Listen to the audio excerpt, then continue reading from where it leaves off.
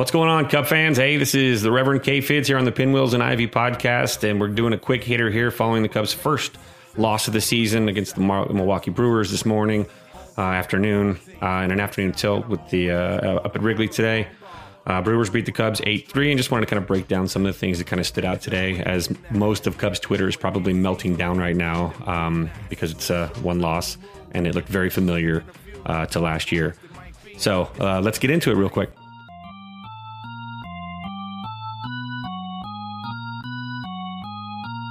Rebuild of the favorites, we here for the latest.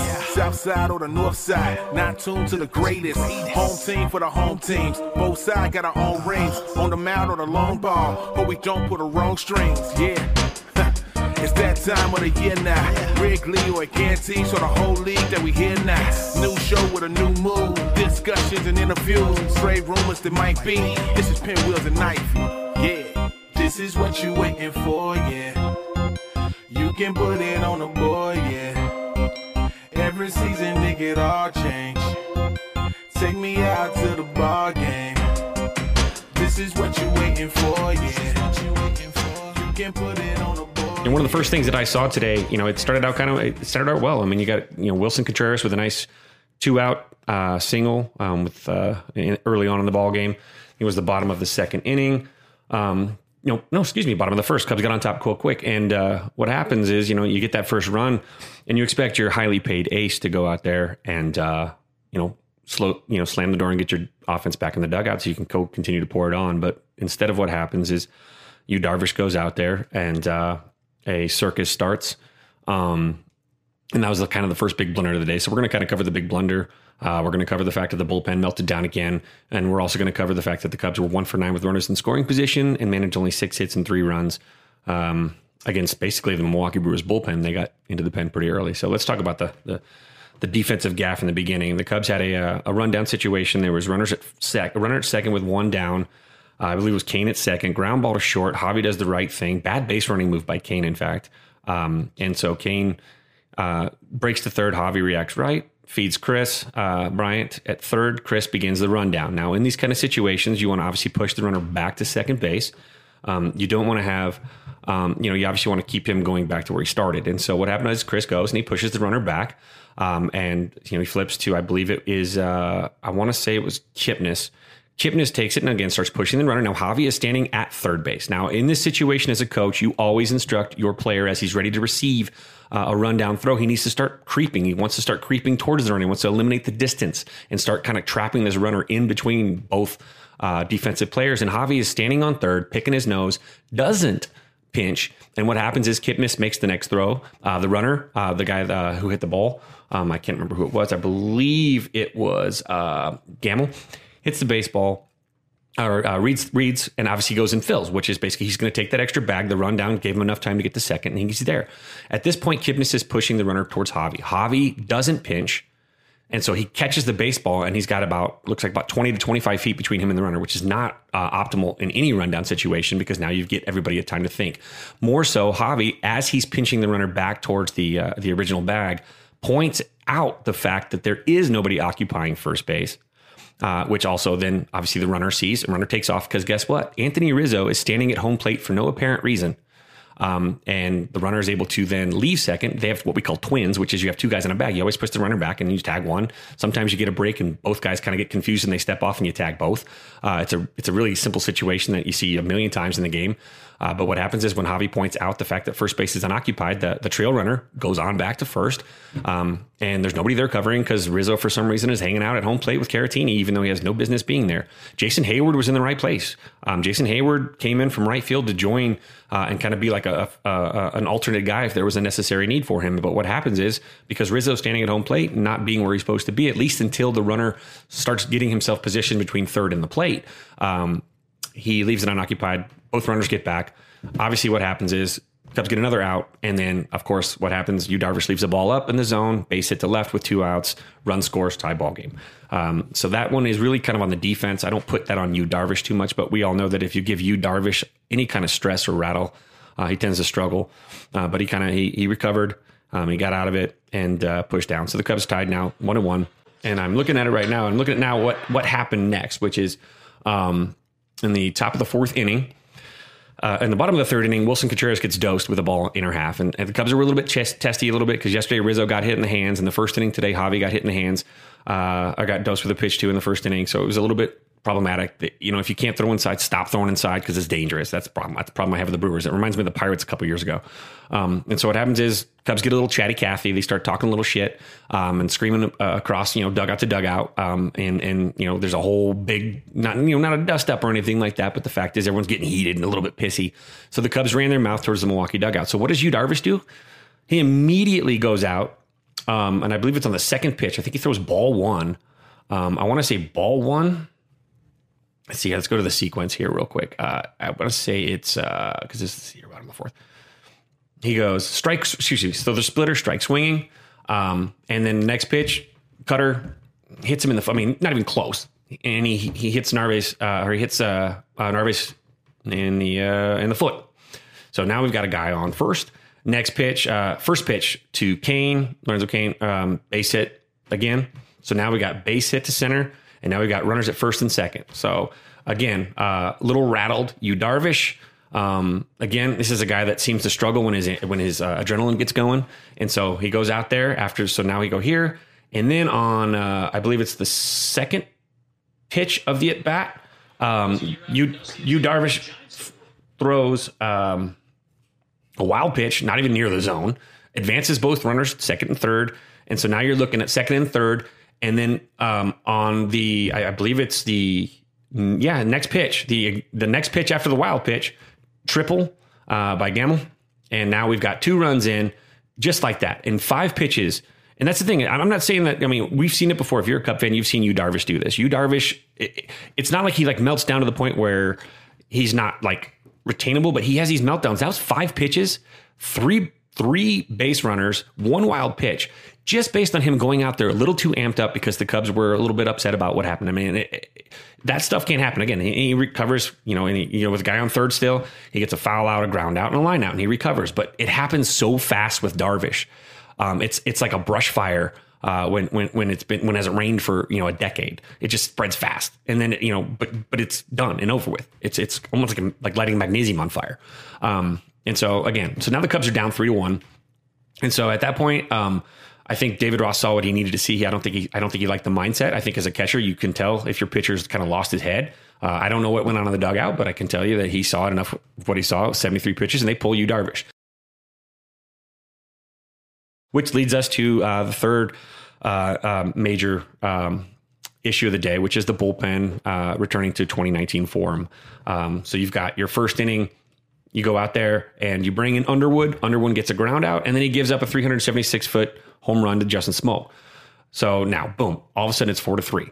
Okay, so it's still within range. Things can still go well, and I really do like the bottom of the fifth for the Cubs. Rizzo lines out, and then Javi, a base hit to shallow right center, and then Schwarber hits a baseball 424 feet, and now it's a 4-3 game. Contreras strikes out, Hayward grounds out, inning over. So now you want to go right back out there and get your offense back in the dugout, right? Well, so they bring in White. And Brad comes in, pops out to short, strikes out swinging. We got 2 outs, ready to rock. And then he walked Sogard on 4 consecutive pitches to get to guess who? The National League MVP, one of the best players alive, Christian Yelich, who proceeds to, of course, deposit a baseball 425 feet in dead center. And now it's all of a sudden 6-3 again. 2 steps forward, 2 steps back. It's like spinning your wheels. And at this point, the Cubs offense is, the Cubs is just trying to scratch anything across. So then you bring in Norwood for the top of the 7th. And Norwood goes out, gets a pop out, and then he gives up a single, a double, a single. And all of a sudden now the bullpen's giving up 8 runs, and you get the double play ball and it's out of there. Now, 8 runs that fast. And this is the bullpen. Now, this is the thing. It's one thing to, the bullpen's going to make mistakes. And this is the first appearance of the 2020 season. Cub fans are probably freaking out just for that reason. But what you're getting to is you're also getting a bullpen that can't get clean innings. Finally, at the end, Dylan Maples finally got a clean inning. But I'm not asking for. I mean, you want clean innings too. I mean, I know that Brothers got a smoke ring. He didn't give up a run, but he gives up a 4-pitch walk, and then he balks the runner to second. You're playing with fire. You want clean innings. Relievers need to stop. You want a reliever with a low whip. You shouldn't be playing with fire every inning. And against the Brewers, you can't. So there's that part of it. So that's a real problematic, that's the bullpen. Dylan Maples, I thought looked fantastic. I think he had a really good hard bite on his off speed stuff. I think he struck out Smoke on it looked like a 4-seam fastball, 97 mile an hour, 4-seam fastball that, just kind of, or no, it wasn't. No, 88 mile an hour, 4-seam. Okay. So I was a little bit backed up, but he did the job at least. So that's something that's positive to see out of it. Again, there's no reason to freak out, but the bullpen did look like a dumpster fire immediately out of the gate, which, it's kind of problematic. But to me, problematic even more is the fact that the Cubs offense was only able to muster 6 more hits, 3 runs. They were 1 for 9 with runners in scoring position. Jason Hayward had a great opportunity to kind of get the Cubs back into it. And I believe it was in the bottom of the 7th inning, bases loaded, and he takes strike one. His strike one take, he took, ball one, but his strike one pitch was a perfect pitch to the drive. He was too passive at the plate in an important situation. And he wasted the best pitch he saw the entire at bat. Obviously things play out, and he strikes out swinging on a ball about 6 to 10 inches outside off the dish, outer half. And it ends and that was basically the end of that. I mean, that was it. That was the gasser. And so the Cubs ended up losing. But you had, Hayward was 0 for 2 with runners in scoring position today. KB was 0 for 1. I believe, I want to say it was Schwarber 0 for 2. And then Ian Happ was 0 for 1. The only guy that got it done today was Wilson Contreras, which I really enjoyed that. That was really good out of the gate. Something positive to see. But you don't like to see, that kind of offense. The Cubs live and die by the home run. And there was a bad base running gaffe by the Cubs in another, and they could have scored another run. But Victor Caratini, went on first contact on a ground ball to the drawn in infield and gets punched at the plate. Actually gets in a rundown that the Brewers properly ran the rundown with a twin at third again. And they ran the runner back, and they had people where they're supposed to be. So the runner the trail runner couldn't get back to where he started, and they were able to tag it out. Now you have first and third, 2 outs, as opposed to second and third, 2 outs. A base hit would score 2 runs. And so when you have stuff like that, those are problematic issues that shouldn't be happening with veteran ball clubs, whether it's the rundown issue, whether it's the inability, Yu Darvish did get out of the first inning, but he didn't look sharp. He gave up, 2 base runners, and I was actually on a jog listening to it, and I'm thinking, goodness gracious, you can't tap out of this inning like the White Sox inning. Is this going to happen immediately? But he righted the ship, got out of it. And the Cubs were able to get a run. So I thought that was great. But then he goes back out in the second inning, gives up those runs. And so he only threw 73 pitches today. He threw 4 innings, 3 earned runs, 5 Ks, no walks, which is a positive to see. But, I'm sure that what David Ross saw when he came off the bump after that 4th inning, I'm not sure he liked what he saw. I'm curious to see what Rossi has to say about why he pulled him so soon. But if I'm Rossi, and again, people can say what they want, Yu Darvish has a pattern of self-destruction. The wheels come off fast, and then he puts them back on, and then he can continue to cruise. There's a reason why he strikes out so many dudes as well. He still can right the ship.